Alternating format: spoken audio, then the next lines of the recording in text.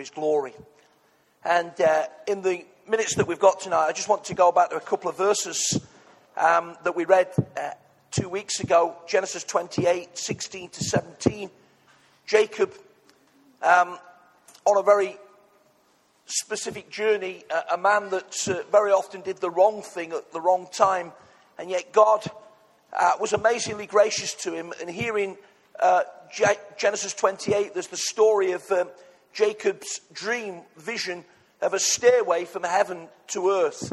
And some of you, if you're old enough, can remember that song, "We Are Climbing Jacob's Ladder, Soldiers of the Cross." If it's gone over you, be blessed, because you're still enjoying the youthful life. But verse 16 says, when Jacob awoke from his sleep, he said, "Surely the Lord is in this place, and I was not aware of it." He was afraid and said, "How awesome is this place? This is none other than the house of God. This is the gate of heaven." And then in Ephesians chapter 2, verses 19 to 22, where Paul, writing to the Ephesian church, says, "Consequently," and he's talked to there in the previous verses, there's almost a therefore, he uses "consequently." He's talked about there being no divides. The dividing wall of hostility has been broken down.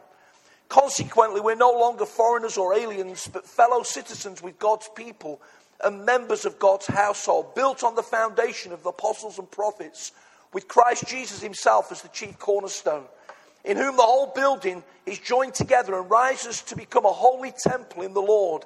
And in him, you too are being built together to become a dwelling in which God lives by his Spirit."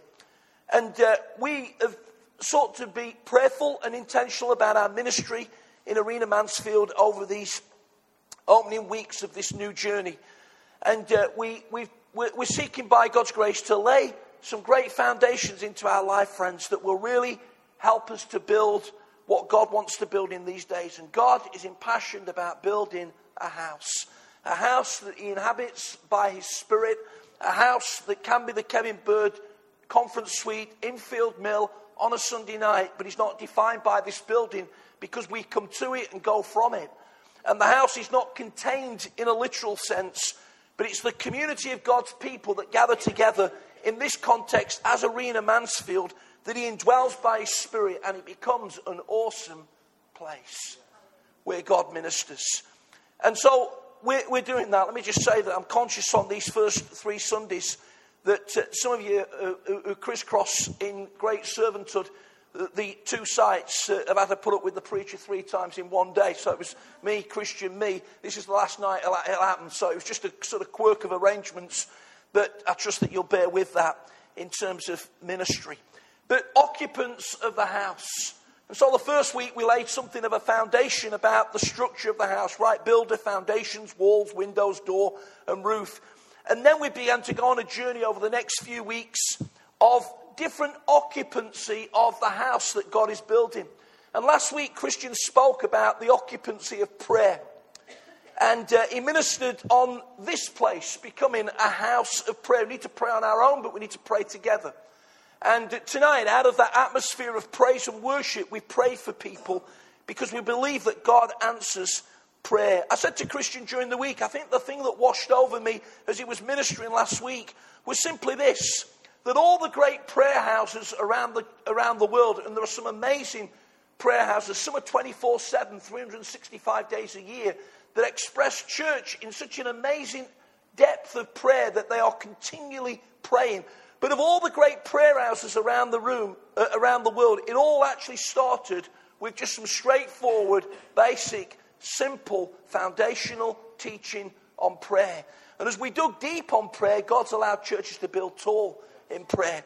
And friends, if Arena Mansfield is going to go anywhere in the future, and we really believe it is by God's grace, then it will increasingly become a house of prayer for all nations. The natural breath of this church will be a church that prays, and prays easily, and prays passionately, and prays regularly, and prays unto the Lord for him to do amazing things.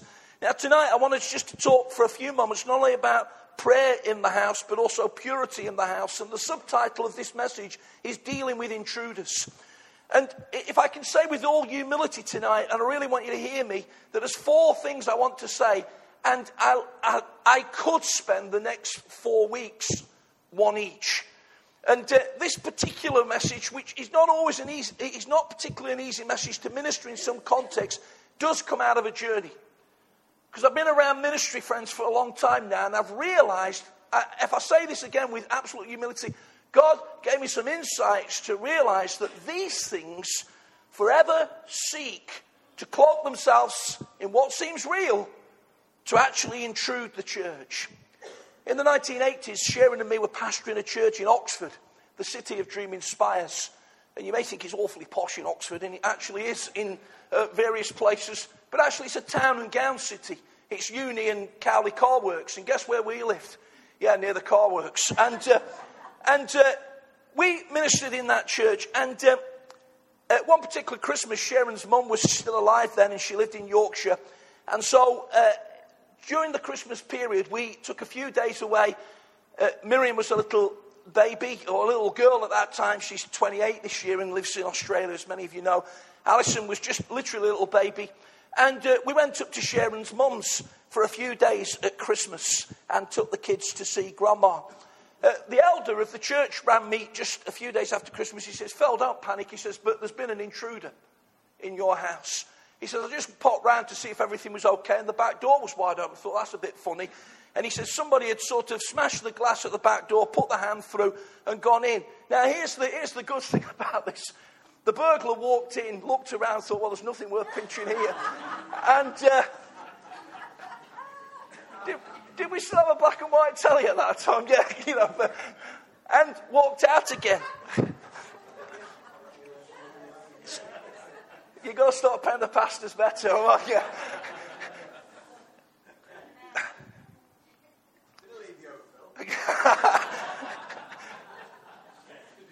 But here's the next question. No, it's a serious question. I was then worried out of frustration that I'd trashed the place, and some of you may have had that experience. But here's the miracle. There wasn't a Christmas card out of place. They'd walked in, had a look round, walked again. The detectives came to see us and said there'd been a spate of burglaries over the estate during the Christmas period. Was anything stolen, Mr. Pye? No, nothing stolen. No, they just came in and looked round and went away again. Nothing stolen. So we were grateful for that, and we gave thanks to God. We drove back down to Oxford after our holiday with Sharon's mum.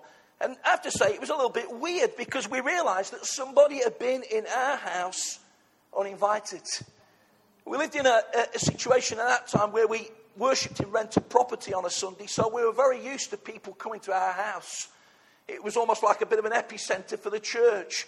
And it sort of like was two rooms that broke into two rooms that broke into one if we needed, and we sort of had up to 35 people crammed in there, you know. But somebody had been in who we'd not invited and sought to burgle the house. They'd been an intruder. Why am I saying all this? Because I am to believe, friends, that that's exactly what takes place in the church if we're not on our guard.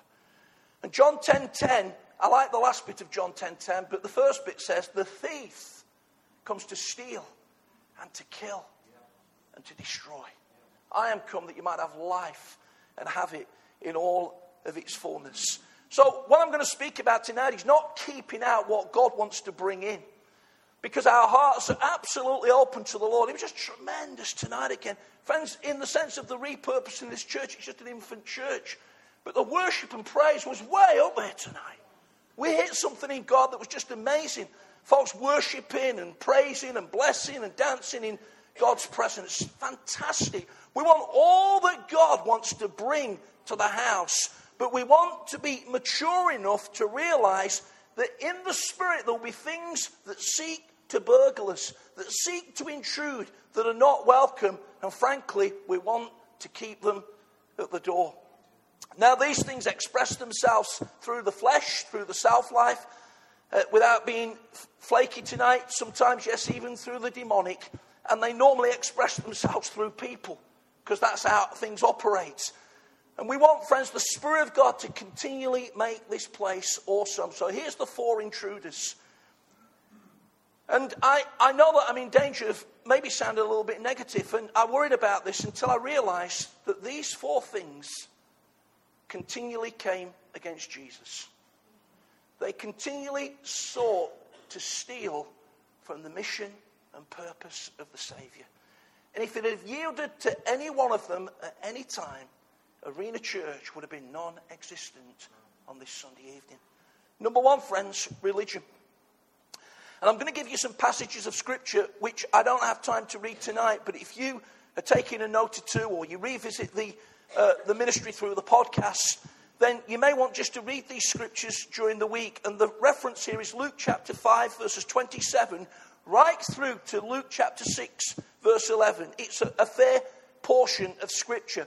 But in that particular passage, and this is just one illustration, Jesus is confronted with the religious spirit. Now, as you read the Gospels, Jesus says, I've come to bring the message of the gospel of the kingdom. And the message of the gospel of the kingdom, friends, is not some sort of thing that's going to drop out the sky like a spaceship in the future. That's not the kingdom. The Bible says the kingdom of God's within you. The kingdom of God, friends, is the rule of Jesus. It's a kingdom that's come and is coming. It's a kingdom that expresses itself and will express itself. It's a kingdom that comes in fullness, but not in complete fullness until he comes. But he's come to bring the message of the gospel of the kingdom. And here's what happens when people live out the kingdom. And you'll read it in these verses. Christians socialize with sinners. Oh, God grief. Because people says, why is it that Jesus keeps eating and drinking with tax collectors and sinners? And if some of you got a more modern translation there, or the Message Bible, the language is even more fruity. Why are you socializing with these people? Now, some of you have been in Pentecost for years. Well, no, years ago we were told not to socialize with anybody because it was worldly. Oh. So we didn't become separatists, we become isolationists. We live in our little ghetto worlds that made no contact or relationship to a needy world that needed to hear about Jesus. They thought we were weird because we couldn't make friends with them, and it didn't go anywhere. I know there's a balance, and I'm a big enough boy to realise that sometimes the balance goes too far the other way, but I'd rather live with the tension of seeking to get it right. Jesus socialised with sinners. Jesus did unlawful things on the Sabbath. Better not go there tonight, friends, but I'm not sure that we are. We're determined by a rhythm of life that says we need a day of rest. I'm not so sure as New Covenant Christians we're determined by a Sabbath day. When is it? Is it sunrise on Friday till sunset on, Well, it's not that, obviously. And, we've gone into all sorts of problems over the years saying, well, Sunday's the Sabbath, is it? No, Sunday, friends, is a cultural day in our society that makes it easy for us to gather in worship. And we need times of rest. We need to build rhythms into our lives. But actually, our great Sabbath is Jesus, and we continually rest in him. Read Hebrews 4, because he's the fulfillment of all of that. And then Jesus healed people on the wrong day. Chapter 6, verse 8. They said, but Jesus knew the day, what they were thinking, and said to the man with the shriveled hand, get up and stand in front of everybody. So he got up and stood there. And I'll come to their reaction in a moment, but I want you to be reminded tonight that religion is a system of faith. And it's a system that seeks to attain by works. So when people say to you at work, oh yeah, you're religious, aren't you? You can't actually rebuff them and say, no, I'm not religious. Because I'm not seeking to attain to something by a system of works. We really are, as Christians, not in religion, but in a relationship. God has come to us by his grace, offered of his love, his free gift of eternal life. We didn't deserve it, we didn't merit it, we could never earn it, but he's given to us anyway. And tonight, if you have never received the free gift of Jesus, it's yours for the taking.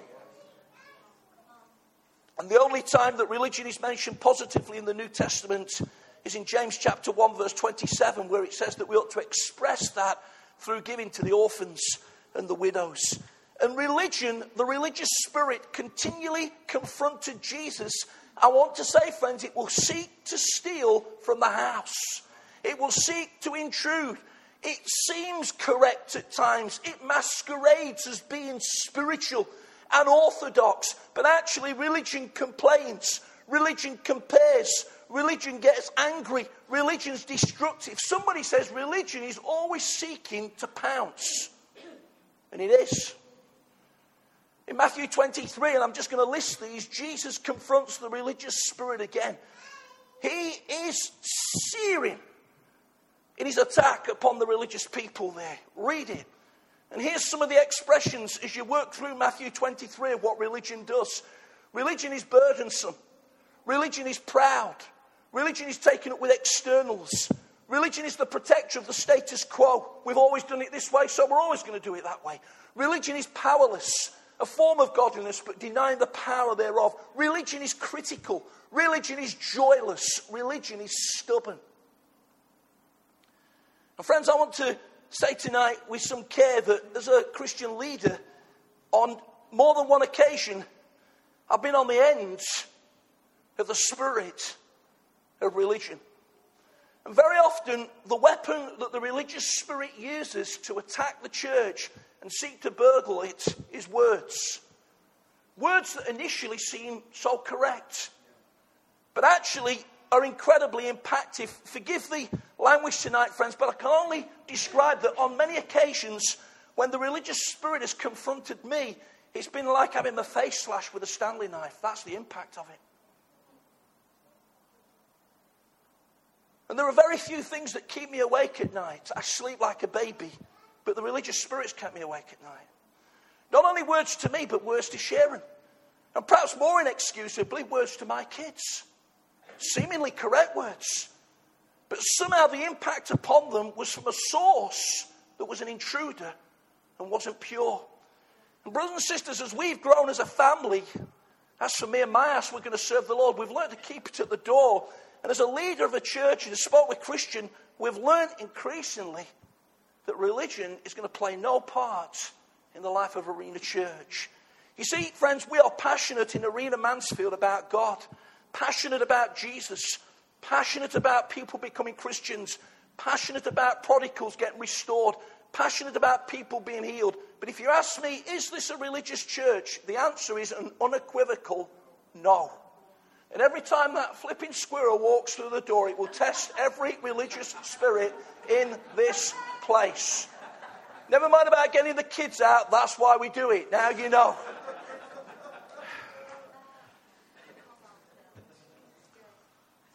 Number 2, still with me? Rejection. The second intruder is rejection. Luke chapter 4, verses 16 to 30. Jesus says, the Spirit of the Lord is upon me because He has anointed me to preach good news to the poor.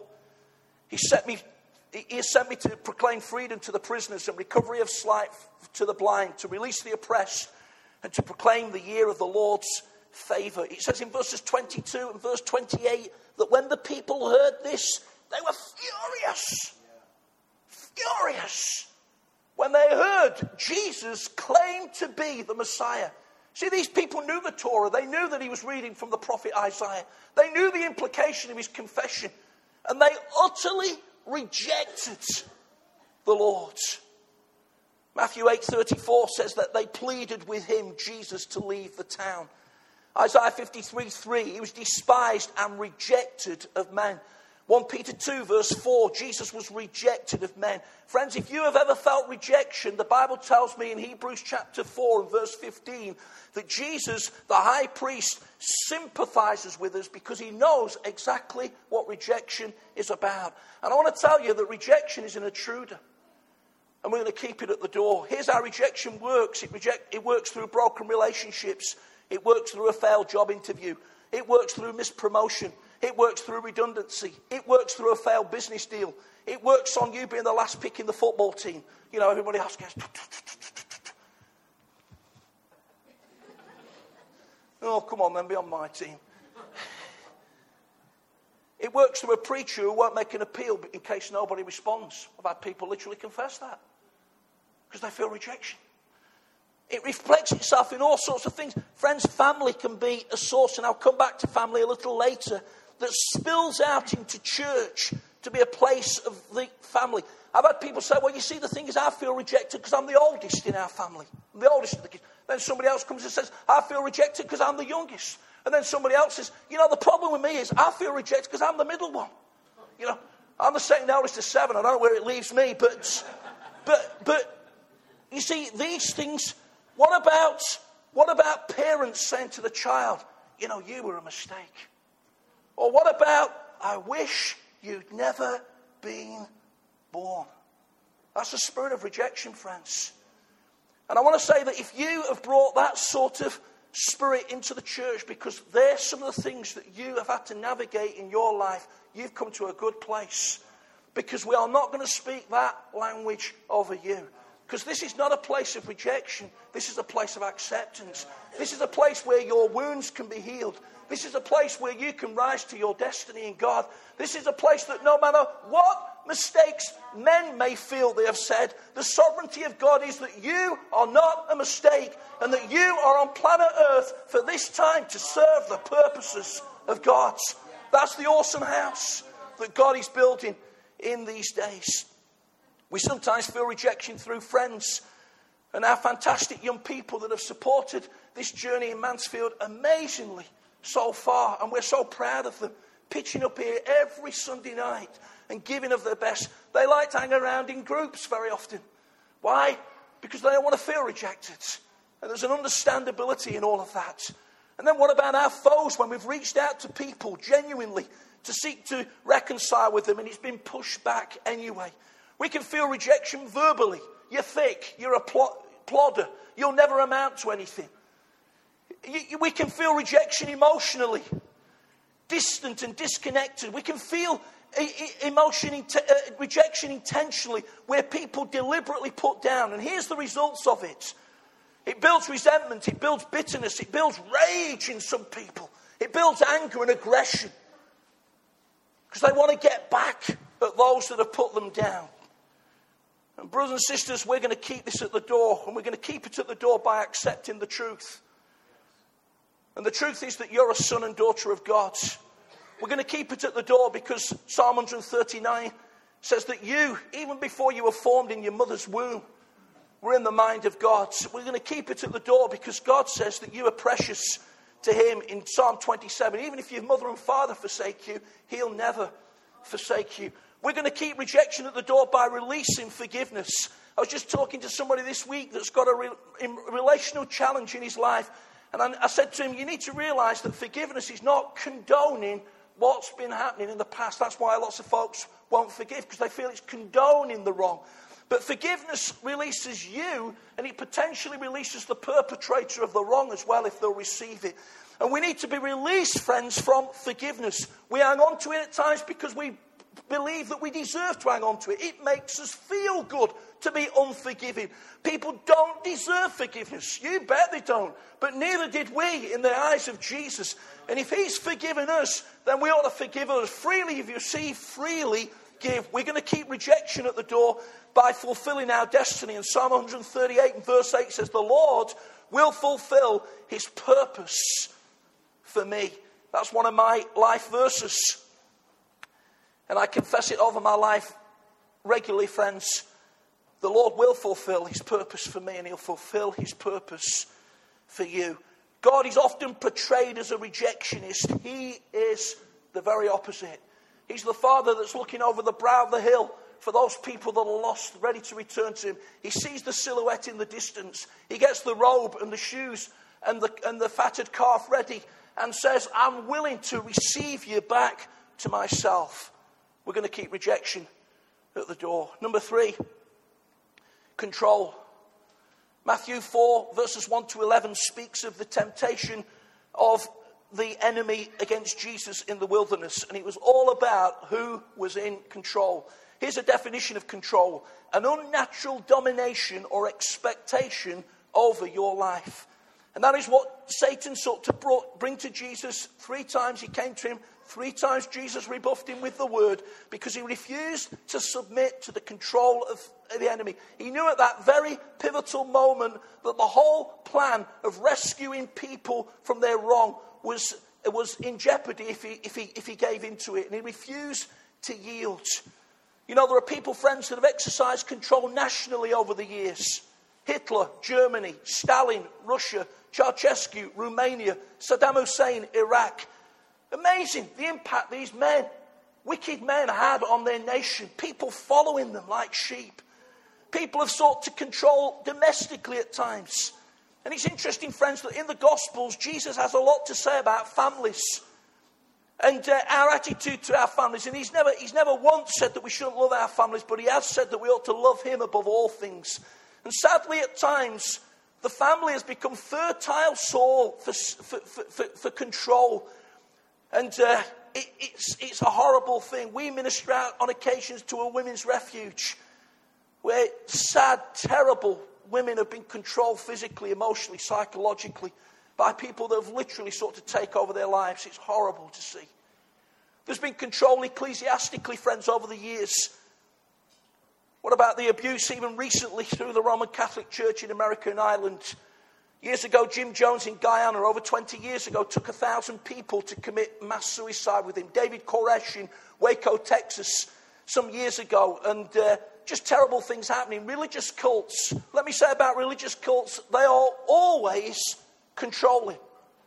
Always. It's a characteristic of a false religious cult. And how do people control? Well, they control by menace. In Acts chapter 4, verses 17, the authorities said to the disciples, you better stop spreading this message or else. Or else. And they said, we cannot stop. We cannot stop. I've had people, friends, that far away from me, menacing. You better stop doing that or else. No, I can't stop. And that's when it comes in that we obey God rather than men. That's not a proof verse to be unsubmissive to civic authorities, but when somebody asks us to do something that's not in alignment with God's will, then our first response is to obey God. Control, friends, comes by manipulation.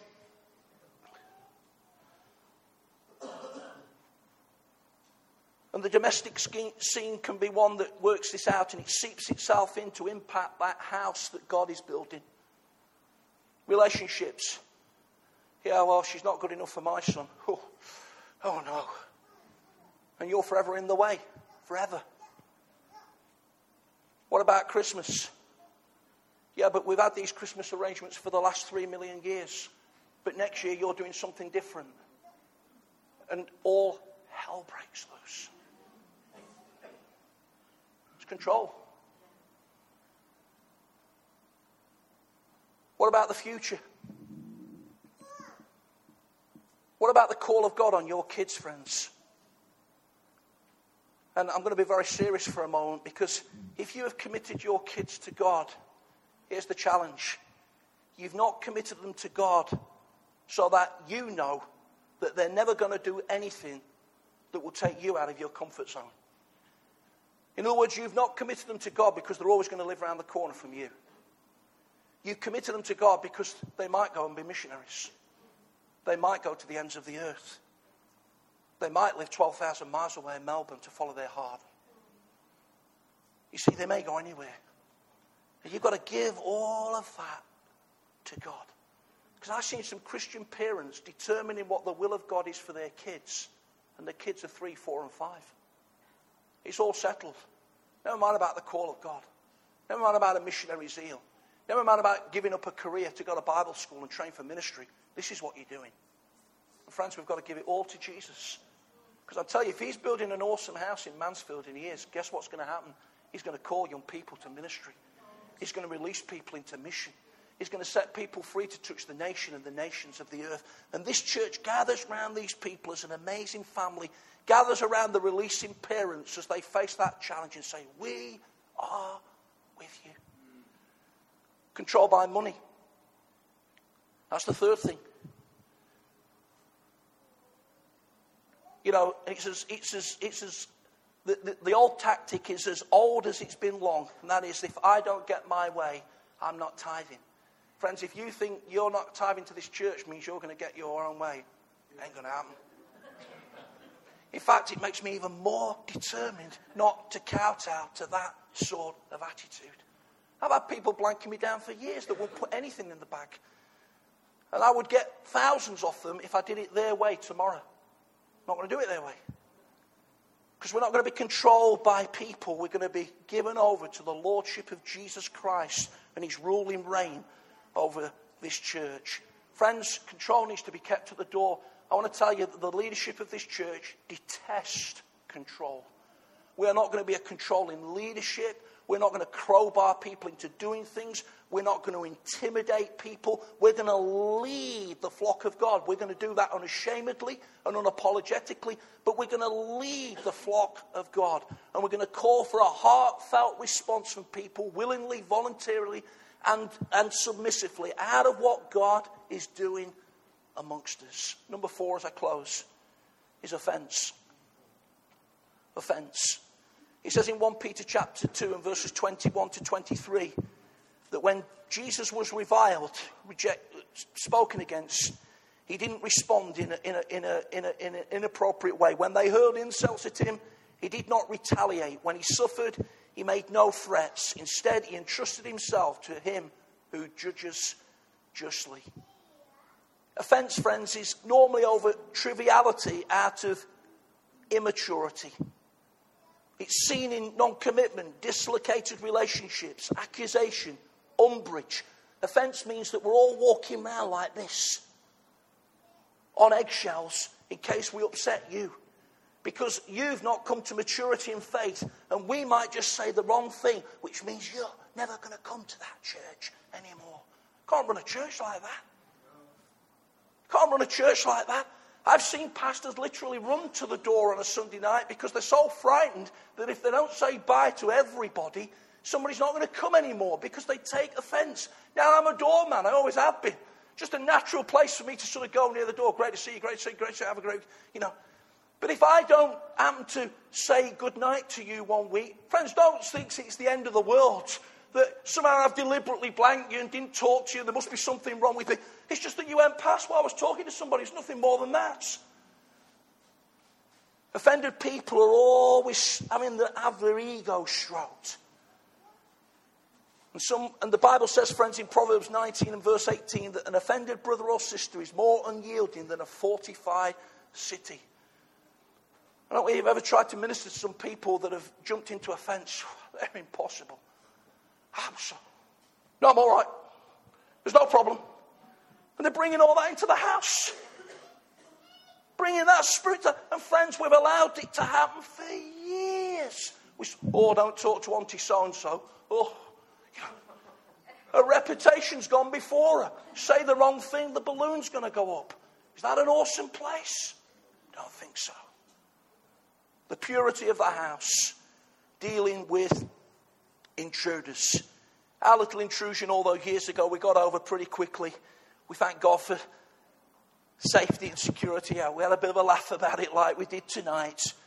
But the reality is, friends, that if somebody came gate crashing into my house tonight and brought threat to my wife and my kids, I wouldn't be passive in my response. I'd do something about it. I don't know what that would be. It wouldn't be Tony Martin,